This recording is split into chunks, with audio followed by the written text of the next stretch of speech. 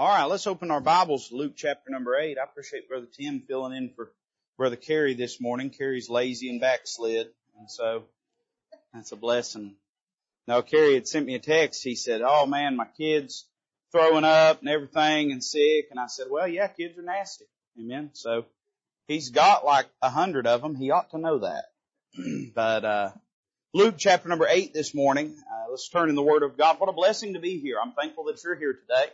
I know you probably passed by a half dozen churches before you pulled into our parking lot, and I'm thankful, I'm honored that you're here today. Trust that God's going to speak to your heart. Luke chapter number 8, and I'd like to begin reading in verse number 41. This is one of my favorite passages of Scripture. Luke chapter number 8, verse number 41. The Bible said, "And behold, there came a man named Jairus, and he was a ruler of the synagogue. And he fell down at Jesus' feet and besought him that he would come into his house. For he had only one daughter, and about 12 years of age, and she lay a-dying. But as he went, the people thronged him. And a woman having an issue of blood 12 years, which had spent all her living upon physicians, neither could be healed of any, came behind him and touched the border of his garment. And immediately her issue of blood staunched. And Jesus said, 'Who touched me?' When all denied, Peter and they that were with him said, 'Master, the multitude throng thee and press thee, and sayest thou, who touched me?' Jesus said, 'Somebody touched me, for I perceive that virtue is gone out of me.' And when the woman saw that she was not hid, she came trembling and falling down before him, and she declared unto him before all the people for what cause she had touched him, and how she was healed immediately. And he said unto her, 'Daughter, be of good comfort. Thy faith hath made thee whole. Go in peace.' While he yet spake, there cometh one from the ruler of the synagogue's house, saying unto him, 'Thy daughter is dead. Trouble not the master.' But when Jesus heard it, he answered him, saying, 'Fear not, believe only, and she shall be made whole.' And when he came into the house, he suffered no man to go in, save Peter and James and John, and the father and the mother of the maiden. And all wept and bewailed her. But he said, 'Weep not, she is not dead, but sleepeth.' And they laughed him to scorn, knowing that she was dead. And he put them all out and took her by the hand and called, saying, 'Maid, arise.' And her spirit came again, and she arose straightway, and he commanded to give her meat. And her parents were astonished, but he charged them that they should tell no man what was done." Let's pray together. Father, we love you and thank you for letting us be here today. Lord, what a blessing to be in your house. You've gathered this group of people here, and not one of them is here by accident. Lord, they're all here by providence. And I trust that you had a purpose and a reason for gathering us here today. Lord, beyond just fellowship, beyond just seeing one another. Lord, I believe you have a desire to speak to our hearts. So I pray that you'd take the holy, inspired, preserved, inerrant Word of God, and that you'd use it in our hearts and minds, that you would wield it. It's the sword of your Spirit. I pray that you would take it and wield it deftly in our hearts and in our minds. Lord, divide asunder soul and spirit, and marrow and bone, and Lord, deal with us according to thy will. I pray that each and every heart would be touched in such a way that they might have opportunity and cause and desire to respond to you. Lord, there could be some that are lost this morning in our midst. It wouldn't be a surprise in a group this size.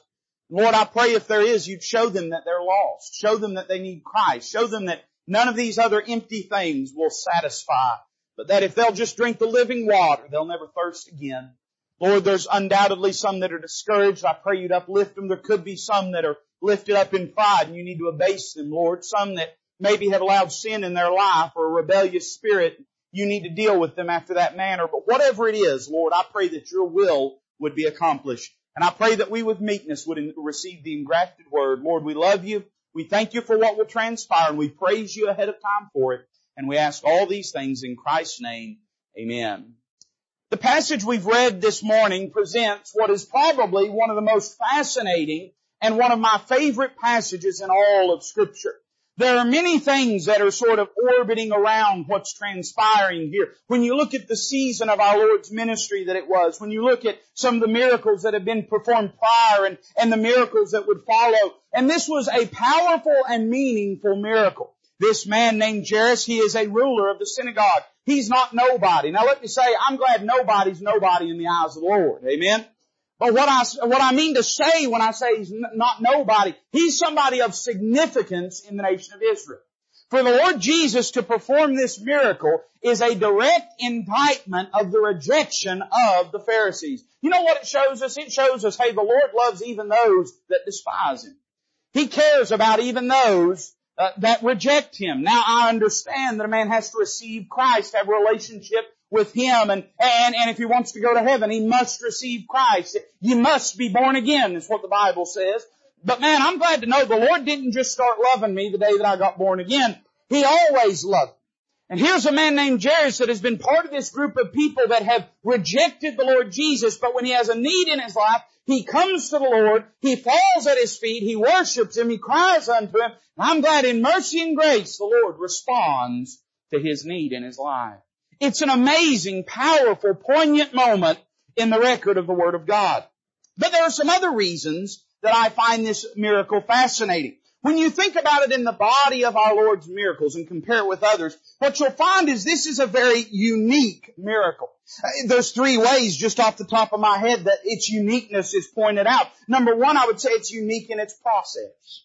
Now, undoubtedly, the Bible says in the book of John that if all the things that the Lord did were written down, the world would not contain the books. I'm sure there probably were other people healed in a similar fashion as this woman was, but the Bible doesn't tell us about it. This is the only person that we're aware of that comes to the Lord Jesus and reaches out and touches the hem of His garment, and in that receives healing, and in that receives a miracle. It's unique because He did not seek her out. She sought Him out. It's unique because she reaches out and the agent of this miracle, or the performance, the process of it, is accomplished by the touching of the hem of His garment. That's greatly significant. We'll talk more about it in the message. But then it's fascinating because she obtains a miracle without His express offer. And you say, preacher, why is that interesting to me? Why was it? Well, let me ask you this. Why did this woman know she could come to Jesus? Here's what she said. She said, He's healed others. I bet He can heal me. You say, preacher, what happens when a sinner gets born again? What does the conviction of the Word of God look like in the life of every sinner? We hear these testimonies of these great, sweeping, dramatic testimonies of salvation. I think that's wonderful, man. I love to hear them. I'm glad you've got one, but can I be honest? I don't. I was a 10-year-old boy. I was raised in a Bible-believing church. I was raised under the Word of God. I knew more gospel by the time that I was 5 years old than some people are ever blessed to know for their entire life. And I'll tell you how it was when God showed me I was a lost sinner. He came into that little bedroom on Coppic Road and He spoke to the heart of a 10-year-old boy, opened my mind's eye, and I knew in that moment I was lost and undone, on my way to hell. There were no trumpets that sounded. There were no angels that sang. You know what happened? I already knew He would heal me, but I just had to be willing to come to Him. There's a lot of people sitting around waiting for God to prove Himself. Can I tell you, He already proved Himself on Calvary. And He's proved Himself in how He has changed the life of untold numbers of people. Now, you say, preacher, what are we waiting on now? We're waiting on you to come to Him. That's all we're waiting on. Waiting on you to realize that all those other physicians can't heal you, and you're going to have to come to Christ. So it's a unique miracle in its process. Number two, it is unique in its presentation. You know, this is, at least as far as I'm aware, the only parenthetical miracle in the Word of God. Now you say, preacher, what do you mean by that? Well, the passage we've read really has two miracles. There is the healing of Jairus' daughter, and that stands like a bookend to this narrative.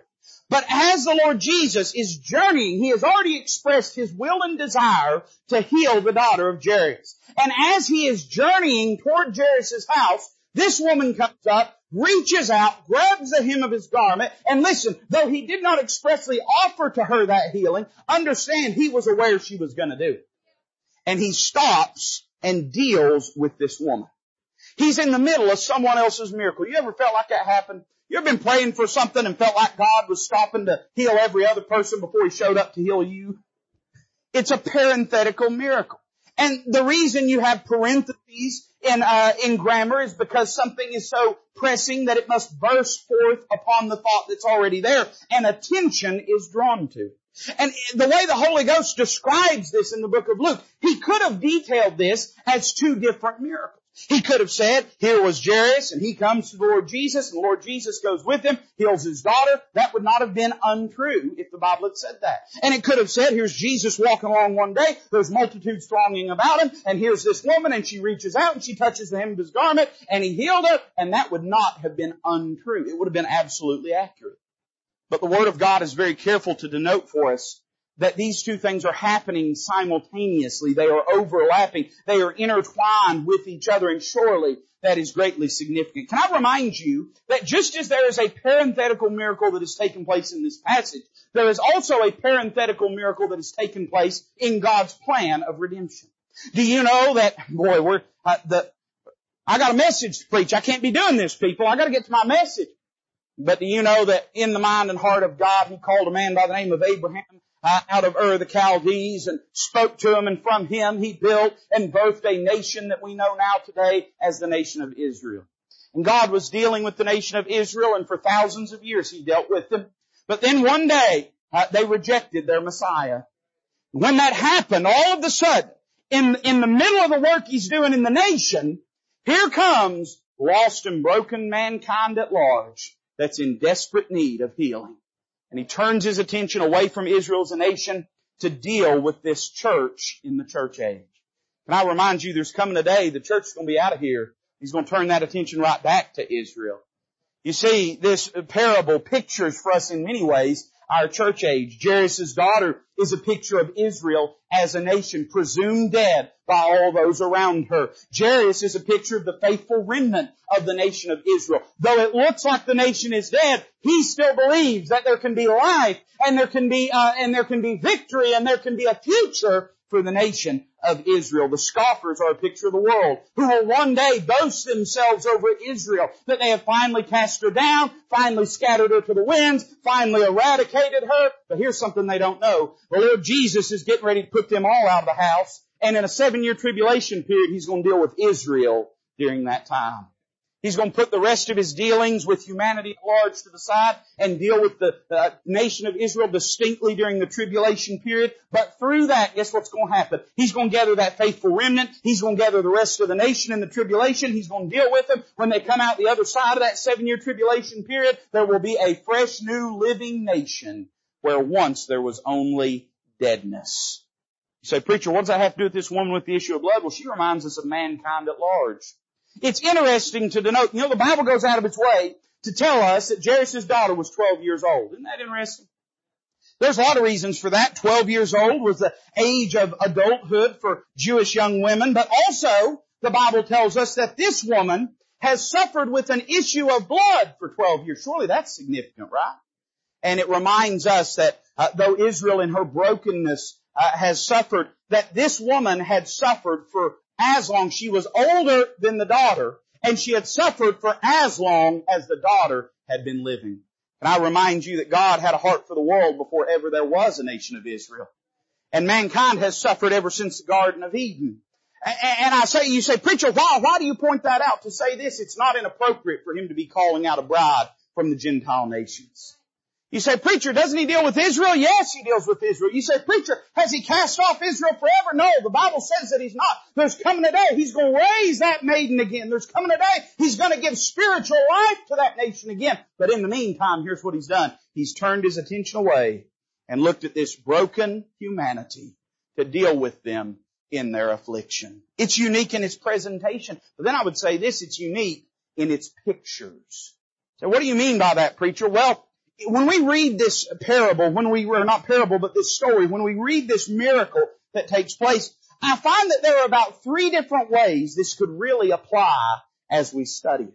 Now let me make abundantly clear, no prophecy of the Scriptures of any private interpretation. The Bible means what it says what it means. When the Bible says there was a woman with an issue of blood, that don't mean there might have been a woman with an issue of blood, or maybe this woman's just figurative and didn't really exist, or maybe she existed but it wasn't really an issue of blood. No, when it says there was a woman with an issue of blood, it means there was a woman with an issue of blood.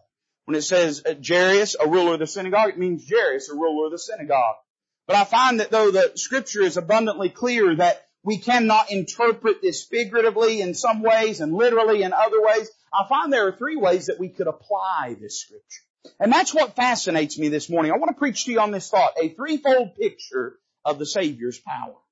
What the Lord Jesus does for this woman with an issue of blood, it reminds you and I of what the Lord Jesus is doing for sinners, and then once they get born again, what He's doing for saints in this day that we're living in. Remember, she in many ways pictures broken, lost mankind at large, and then in her healing, she pictures the church. Those that come to Christ, that believe on the Lord Jesus, that receive salvation. And so what He did for her is what He's doing for us in this day that we're living in. Let's look at these three pictures real quick and then we'll be done. Let me say number one, when I read this miracle, I find that it is a picture of salvation. That's probably the most available application of this passage. Probably if you've ever heard it preached on, or if you've ever done any preaching, if you've preached on it, probably how you've applied it is in the idea of salvation. And I'm not criticizing you, because when I read it, man, I see salvation all over it. So how does it remind you of salvation, preacher? Well, it reminds me, number one, in her suffering affliction. The Bible says in verse 43, a woman having an issue of blood 12 years, which had spent all her living upon physicians, neither could be healed of any. If that is not a vivid picture of the condition of a lost sinner, I can't imagine what is. You know, this woman probably had a lot of problems in her life. I'll tell you one problem she had. She is broke. Amen? I'll tell you another problem she had. Doctors done stole all her money. Amen? Some of y'all's going to really say amen to that. You know, they talk about them aged years. They call them the golden years. That sounds real good when they're talking about it, don't it? You get there and find out it means, because it takes all of your weight in gold just to pay the co-payments. That's what it means. I know I get some amens. This woman had a lot of problems, but you know, they all boiled down to the one problem that loomed over her life. Can I tell you, a sinner may have a lot of problems in their life, and undoubtedly they do. The way of the transgressor is hard. But at the end of the day, they really only have one fundamental problem in their life. Now, that's not to say if this problem's addressed that they'll never have any problems in any areas of their life again. But it is to say they could fix all the other problems, and it wouldn't fix the fundamental problem of their soul. You know, you could have given this woman $1 million, but it wouldn't help the doctors heal her any better. You could have given her a whole family of people around her that loved her and supported her, and it wouldn't have made her any better. She had one problem. Her blood was corrupted. Her body was broken. And until that was dealt with, nothing else was going to matter. Reminds me of a lost sinner, man. Can have a lot of problems, and there's a lot of them you can fix up and patch over. At the end of the day, the only thing that's going to give them peace is if they come to know the Savior. You say, preacher, how does her affliction remind you of a lost sinner? Well, in two ways. One, I would say this. Her affliction made her unclean. Now, I don't want to get too medical with you this morning, but the nature of the text suggests to us that with her infirmity, when you read the Old Testament law, she would have been considered perpetually unclean. She would have been excluded from fellowship with other believers. She would have been excluded from taking part in the sacrificial system. In fact, this one problem meant that she was barred from having a relationship with God in the traditional way that Jews had experienced. And it's a reminder to us that when a person is lost and undone, here's the real problem with them. It's not that they're bad people. They might be, they might not be. It's not that they're mean people. They might be, they might not be. I've met a lot of mean, lost people. You want to meet mean people? Join a church. Somebody say amen to that. But there was really one problem that a sinner has, and that's that they are unclean in the eyes of God. Now, you say, preacher, that's mean, that's harsh language. No, number one, that's biblical language. But then beyond that, can I tell you something? We are all unclean. Listen, our attempts at righteousness are but filthy rags before God. That's not your worst 20 seconds, that's your best 20 seconds. Not your attempts at unrighteousness. Your attempts at righteousness, the best 20 seconds you have on tape is still filthy in the eyes of God. So it's true of all of us. And it was true of this woman. She was unclean, but then I would say this, she was incurable. Verse 43, the end says she had spent all her living upon physicians. Neither could be healed of any. Here's the basic problem she had. Nobody could fix her problem but God. Medical science is a good thing. I'm for it. I'm not against it. I think God uses medical science. I'm real for it when I got a headache. Amen. But I'm not opposed to it. But I understand this. There are some things medical science can't heal. You can be the healthiest, most miserable person in the world. In fact, in my experience, most healthy people are miserable. And that's why I'm doing everything I can to live a happy life.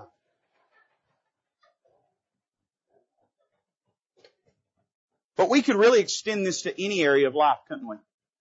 Listen, God doesn't loathe the rich man, but that money ain't going to make you happy. God doesn't loathe a person in their youth or in their age, but that's not what's going to give you peace. There's only one thing that's going to satisfy your soul, and that's the Lord Jesus Christ. There was nothing could fix what was broken in her but God. Isn't it convenient that she met God one day? And I think about my life, man, I should have died in my sins. I should have lived a broken life like so many people. But the day when I met the Savior and He cured what couldn't nobody else cure. I think it's a picture of salvation in her suffering affliction. Number two, it's a picture of salvation in her simple approach. The Bible says in verse 44, she came behind Him and touched the border of His garment. I'm not going to belabor this because I said it a moment ago, but the sinner has to come to Christ. God's not going to come and make a sinner get saved. God doesn't choose salvation for you. He don't choose rejection for you. You're going to make your own choice. And He has already made abundantly clear. His arm is not shortened that it cannot save. His hand is outstretched. And now it's up to the sinner to receive that salvation. So this woman, she knows Jesus can heal her. And she comes behind Him. And the Bible says very explicitly that she touched the border of His garment. Why does the Bible tell us that? I mean, if it had just said she touched His garment, there are other narratives, other parallel passages that do say it in that way. Why does Luke, and more to the point, why does the Holy Ghost tell us that she touched the border of His garment? In Israel, the border of a man's garment was a significant thing. In fact, God had given commandments to the Jews that their borders and the way that they sewed their clothing and crafted their clothing, their borders were to be fashioned in a certain way, and those borders held great significance to them spiritually, religiously, as a people. Listen to what it says back in Numbers 15. It says in verse 37 of Numbers 15, the Lord spake unto Moses, saying, speak unto the children of Israel, and bid them that they make them fringes in the borders of their garments throughout their generations, and that they put upon the fringe of the borders a riband of blue. And it shall be unto you for a fringe, that ye may look upon it, and remember, listen carefully, all the commandments of the Lord, and do them. And that ye seek not after your own heart and your own eyes, after which ye used to go a-whoring. That ye may remember and do all my commandments, listen to this phrase, and be holy unto your God. When a Jew sewed those borders into their garment, it was a pledge they were making before God and before other people that they were going to be a people of the book. That they were going to read and obey the Word of God. And they saw it as symbolic of their own personal holiness. We find this same idea reaffirmed when we read in the New Testament record about our Lord Jesus dying on the cross, and when the soldiers took and parted His garments amongst themselves, they came to His outer cloak, and the Bible says it was one garment throughout. It was sewed, it had no seams in it, and they knew they couldn't rip that in two, so instead they cast lots upon it. It reminds us of the garment of Joseph in the Old Testament, the coat of many colors. And all of these things, the outer garment, the outer vestige, represents the outer holiness of a man's life. Now your garment and my garment has seams in it. I know because I busted a few. My garment has holes in it. Amen? But the Lord Jesus' garment was woven throughout. And it was a picture of His seamless righteousness. This woman in her brokenness, she comes to Jesus and she has only one hope. She knows that there's nothing clean about her. Again, I don't want to get too graphic, but you think about those old rags that she was wearing. You think about her clothing. You think about how it must have been soiled and stained and stenched. But she says, if I can just touch His garment, which is a picture of His holiness, which is a picture of His righteousness, my garment's filthy. But if I can just get His garment, then I'll be all right. It's a reminder to me of what happens when a sinner comes to know Jesus Christ. Think about the intended message here. She was saying, I am unclean, but you are totally clean. My garment is insufficient, but your garment is all sufficient. And I don't need my garment anymore. I need your garment. When a person gets born again, here's what they're saying. My righteousness isn't enough. It's unclean, it's soiled, it's stained, it's ripped, it's ragged. But if I can just come and if I can let His righteousness be applied on my account, well, then I can stand whole before God. And that's exactly what the Lord does when a sinner comes to know Christ. What the old songwriter talked about, taking off the old coat and putting on the new. This woman reaches for his coat because she knows that's what can make the difference. I see the intended message when she comes to Jesus. She doesn't earn anything. She doesn't make some long prayer. She just comes to Jesus, reaches out in faith, touches His garment. And the Bible says, and immediately her issue of blood staunched. I see the immediate miracle. She didn't get put on a 12, 15, 18, or 25 step program to rehabilitate her to being a righteous person. And let me say with that, I'm not denigrating any processes people may use as they heal in their life. But I'm saying this, she wasn't put on the layaway plan. He didn't put her on probation. He didn't say, well, now you've done this one good thing and that's pretty good, but you go get baptized and come back to me and we'll see how things are.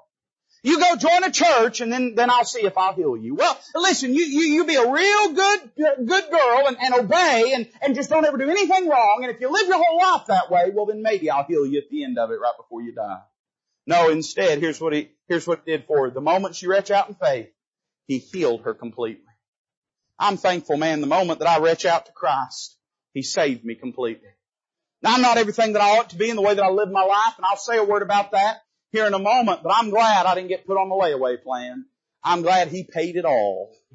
I see it was a picture in her suffering and in her simple approach, but then I see it was a picture in her Savior's answer. So a few things take place here. Notice what it says in verse 45. And Jesus said, who touched me? When all denied, Peter and they that were with him said, Master, the multitude thronged thee and pressed thee, and sayest thou, who touched me? Jesus said, somebody hath touched me, for I perceive that virtue is gone out of me. So there's a few things that happen here. I want you to notice first off the perception that she found, or the perceptiveness she found in the Savior. He says, who reached out and touched me? And Peter Peter's always saying something dumb. Peter said, what do you mean who touched you? Like, everybody touched you, Lord. There's a multitude about you. And Jesus said, yeah, but there's a difference between the way they reach out and touched me and the way she did. They reach out and touch me incidentally. They just touched me because they were in the same vicinity as me. But she reached out intentionally and touched me. Can I say this? There's a lot of people that live their whole lives getting thronged about Bible Christianity. They bump into churches, they bump into Bibles, they bump into preachers all the time. But they never reach out to the Savior. They never have any desire to be born again. They just sort of shuffle around church people and religion all their lives. But you see, that's not what matters. It's not who bumps into them, it's who reaches out to them. And so there's a lot of people, but he says, oh no, there's somebody reach out to me in faith. And I know that person. I'm glad he knows who reaches out in faith. I see the perception that she found, or the perceptiveness. Number two, I see the purifying she found. The Bible says that in verse 46, Jesus said, somebody hath touched me. And here's how he knew it. For I perceive that virtue is gone out of me. There's a lot I wish I could say here that I don't have time for. Suffice it to say that His holiness is what healed her. But he says, I know there's a difference because what was holy about me has now entered her life. And she is a new creature. You know, when a person gets born again, that's what happens. His virtue, His righteousness, His holiness is applied to our account. She found that when God healed her, God changed her. And you'll find out when God saves you, He changes you. Doesn't mean that you always live obediently. It doesn't mean that you won't rebel against the Lord. I hope you never do, but you wouldn't be the first if you did. But what it does mean is you won't ever be able to go back to life the way it was before. You can go back to those things, but they'll be dead to you. They'll be hollow to you. They'll be empty to you. You're a new creature in Christ Jesus. Not only that, notice the position that she assumed. Verse 47, when the woman saw that she was not hid, she came trembling and falling down before Him. I think back in history, and I parallel this in my mind to the wife of Adam falling trembling before God, and the daughter of Adam falling trembling before God in this passage. You think about Adam and Eve that hid from the Lord because they were ashamed. And now here's a woman, when she hides before the Lord, she falls down on her face because that's the natural place for a person to be in when they get right with God. But you know what I love? The Lord Jesus, He don't leave her there. He calls her name. He picks her up. When she realized she was not hid, can I say, we're not hid before Him.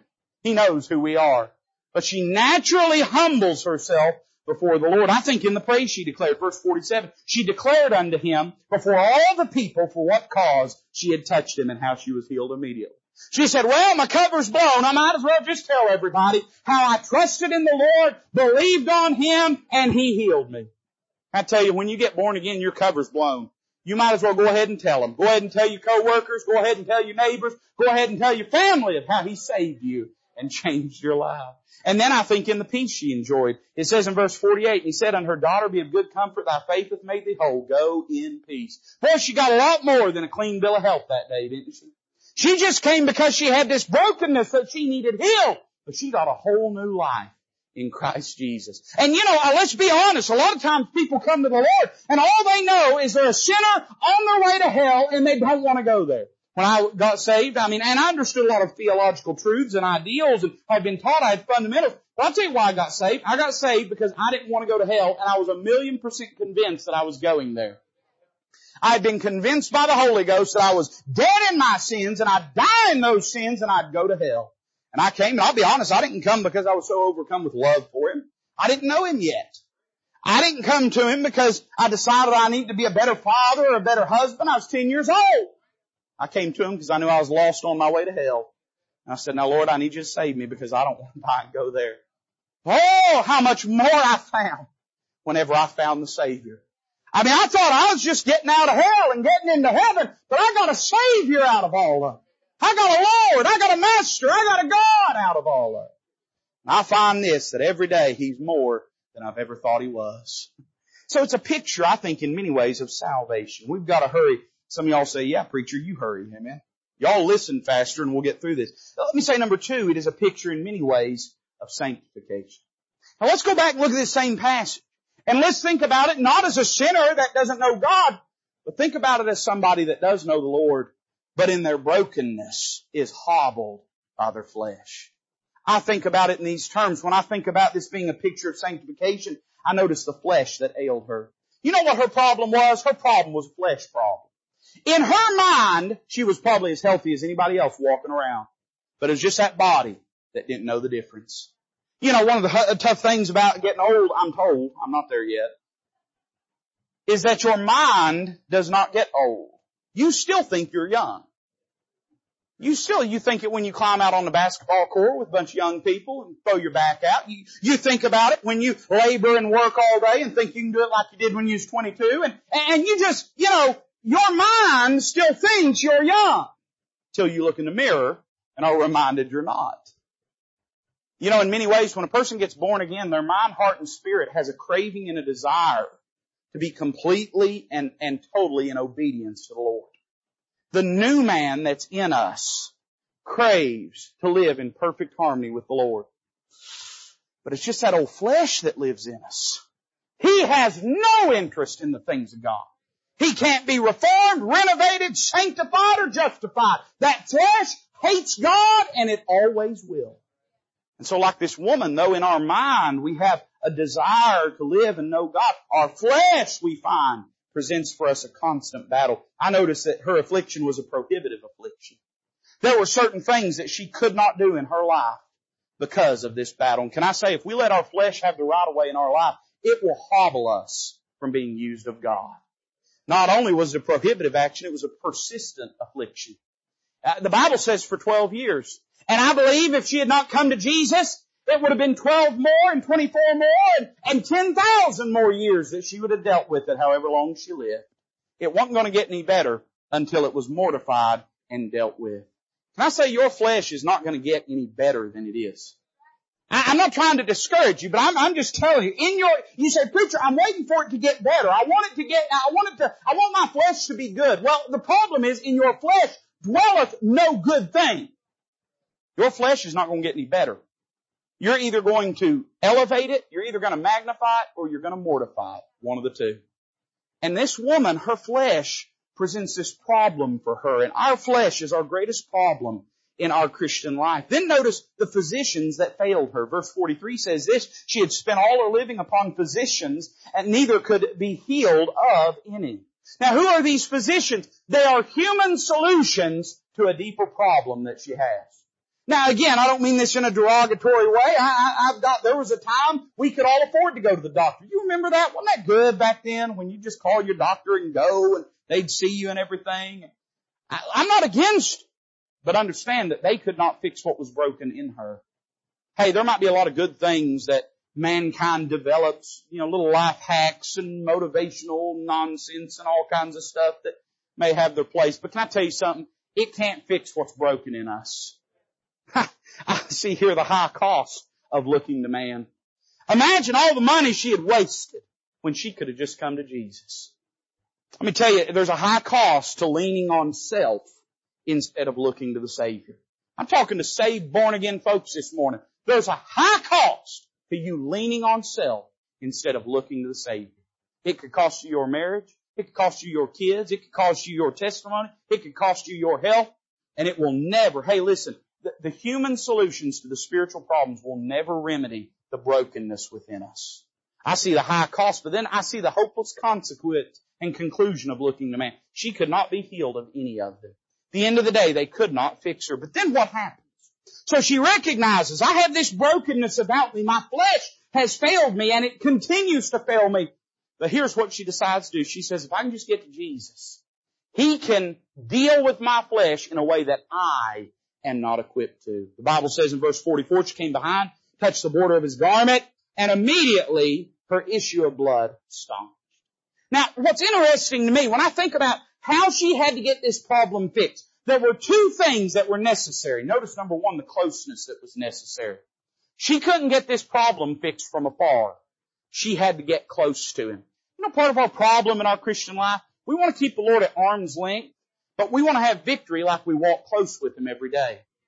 You can't have it both ways, friend. If you want victory in your life, if you want your life to count for Christ, I'm not talking about being saved or staying saved or keeping saved. I'm glad the saving is done by Him. Somebody say amen.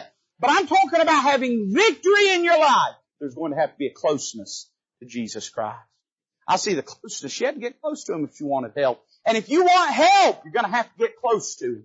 You can't have His healing without having His presence. You're going to have to get close to Him. Then I see the clinging that was necessary. She reaches out, and it's not enough just to have a passing glow. She grabs hold of the hem of His garment.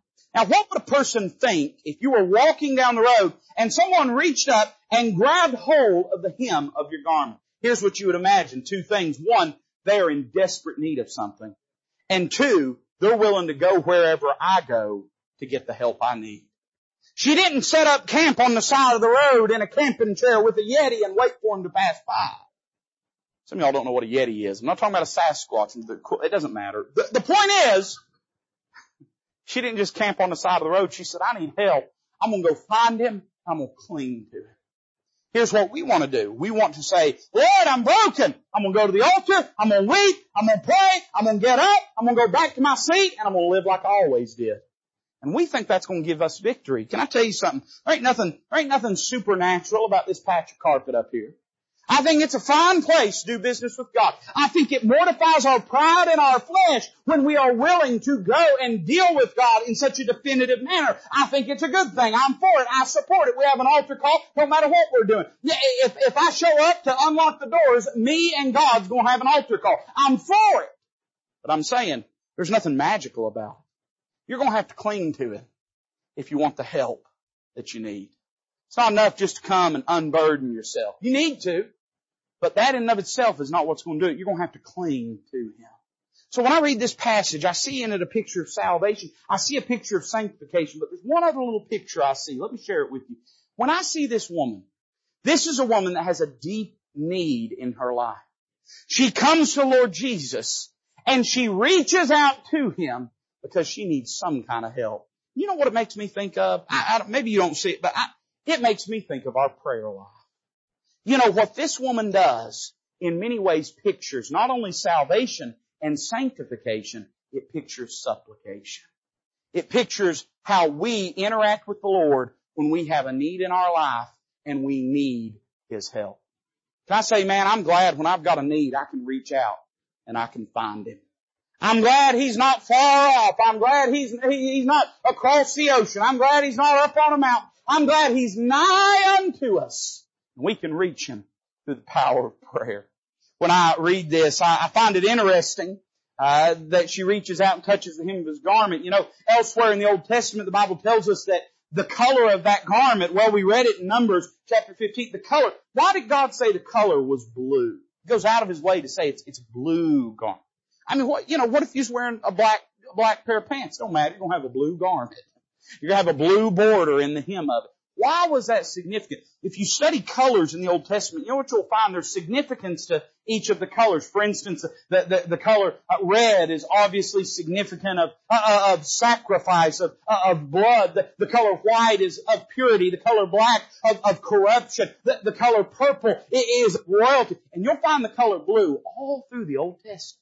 That's interesting to me. You know what the color blue is connected with in the Old Testament? It's connected with the priesthood. Whenever they would have cloths that they would lay on the table of showbread to put the bread on, that cloth was to be blue cloth. When they had cloth that the instruments were to lay on, that was blue cloth. When they had cloth they were to lay over top of things to keep them neat and to keep dust away, it was blue cloth. Over and over and over again, the color blue is connected with the priesthood. Now here we're told she reaches out and touches this blue hem in His garment. What you say, preacher, what does that remind you of? I'll tell you what it reminds me of. It reminds me of the present current ministry of the Lord Jesus. You know what He's doing today? He is seated at the right hand of the Father, and He ever liveth to make intercession for us. He's our great high priest. And He's seated there, and when we pray, the Spirit of God takes our prayers and He rearranges them and cleans them up and fixes all the hems and the haws and the things we really didn't know how to say. He takes it with groanings and utterings which cannot be discerned, makes them fit because the person on the throne knows the mind of the Spirit and the Spirit knows His mind, and they are then delivered to Christ, and Christ looks over at the Father and says, Daddy, we got some prayers for you to hear. And though you or I may never be fit in and of ourselves be able to offer prayers, the Son always has the ear of the Father. So it reminds me of our prayer life. And when I think about that, I notice three things. One, I notice the driving reason for her prayer. She comes to the Lord because she has a problem. She has a big problem in her life. She has an issue of blood, 12 years, which had spent all her living upon physicians. Neither could be healed of any. You know why we come to the Lord? Because we have problems that are bigger than what we can handle. She had done everything that could be done to try to fix this problem. She had paid, she had begged, she had cried, but she now says, I'm going to go to the one who has mastery over the body. Any problem you have, when you take it to the Lord, you're taking it to the best person you possibly can. Think about how backward we are as human beings. Knowing that we have a need, we will go and ask someone else to pray about a need that we are unwilling to pray about ourselves. I say it to my eternal shame, but there's been times I've said, hey, pray for this. And the Spirit of God had to smite my spirit and say, won't you pray for it? You ain't praying for it, clown. Why don't you pray for it? Go ask somebody else to pray for it. We'll ask others to pray for it when we have boldness and access through Him. She has a big problem. It's a problem that is bigger than anything that she can fix. It is a problem deeper than what she can ignore. She can't just pretend this is not a problem. It has consumed her whole life. There's going to be times you're going to pray about things that are easy to forget about. I hope you do. I hope you pray about enough things that you pray about things that would be easy. But there's going to be times you're going to pray about things that consume your whole world. What do we know about this woman? We don't know her name. We don't know her past. We don't know her history. We don't know her family. We don't know her likes, her dislikes, her hobbies. We don't know if she likes sweet tea or unsweet tea. No, we know she likes sweet tea, but we don't. Cornbread choices. But the point is, you know what we know about her? One thing. She had an issue of blood. She had a disease in her body. And so she comes to the Lord. You know why? Because this is a need that cannot be ignored. Jairus is another man who has a deep, abiding need that he's taking to the Lord. And whenever he gets home, they come out and they say, your daughter's dead. Why troublest thou the Master? I'll tell you why we trouble the Master. Because we need His help. I'll tell you why we trouble Him. Because He can raise the dead. I'll tell you why we trouble Him. Because He's God. That's why we trouble Him. We need Him. That's why we trouble Him. I see her driving reason for her prayer. Then I see the desperate reaching of her prayer. She comes and claws her way through the crowd. We see her determination in her pursuit. She said, I've got to get to Him. because He's the only one that can help. You know, part of the reason we struggle in prayer is we don't ever get serious about it. We ignore a problem until it falls to pieces and then sit around rubbing our hands about how awful it all went, instead of getting determined about it before it ever gets to that place. She didn't say, well, I hope when I die somebody prays for my healing at my funeral. By the way, before we snicker too much, that worked for Jairus' daughter. She said, I'm not going to wait till then. Jesus is passing through. I'm going to reach out to Him right now. I see the determination in her pursuit. Then I see the distinction in her pursuit. Everybody's reaching out and touching Him. Why did she get the help? Because she reached out in faith. That's the distinction. We can pray all day long, but if we don't pray in faith, it don't mean anything. Now, faith does not mean demanding that God will answer. But it does mean praying with the absolute confidence that He lacks the ability. And having absolute confidence in the wisdom of His providence and His choices. It's not saying, I'm praying for this and God's going to do it because I've asked for it. It's not what faith is in prayer. Faith in prayer is saying this, I've asked for this and I know God has the ability. If He wanted to, He could do it right now. I don't know if He will, I don't know if He won't, and I'm willing to accept His will, whatever it is. But when the answer comes, if it's not what I want, I'll not look back at God and shake my fist at Him. I'll not look at Him and say, what a weak God He was. Why couldn't He do this? Why couldn't He do that? Instead, I'll accept it as His will, knowing that He had the power to do whatsoever I've asked Him to. I see the distinction. She had faith, and the faith made the difference. And then I see the divine response to her prayer. Two things happened. Verse 44, immediately her issue of blood stopped. I see that God granted her request.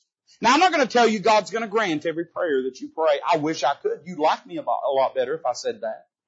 And that's why some preachers on TV do say that. Amen.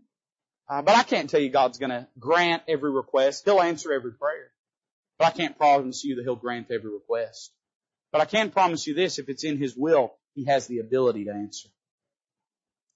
The Bible says immediately. It doesn't say, and we understand Jesus healed this woman.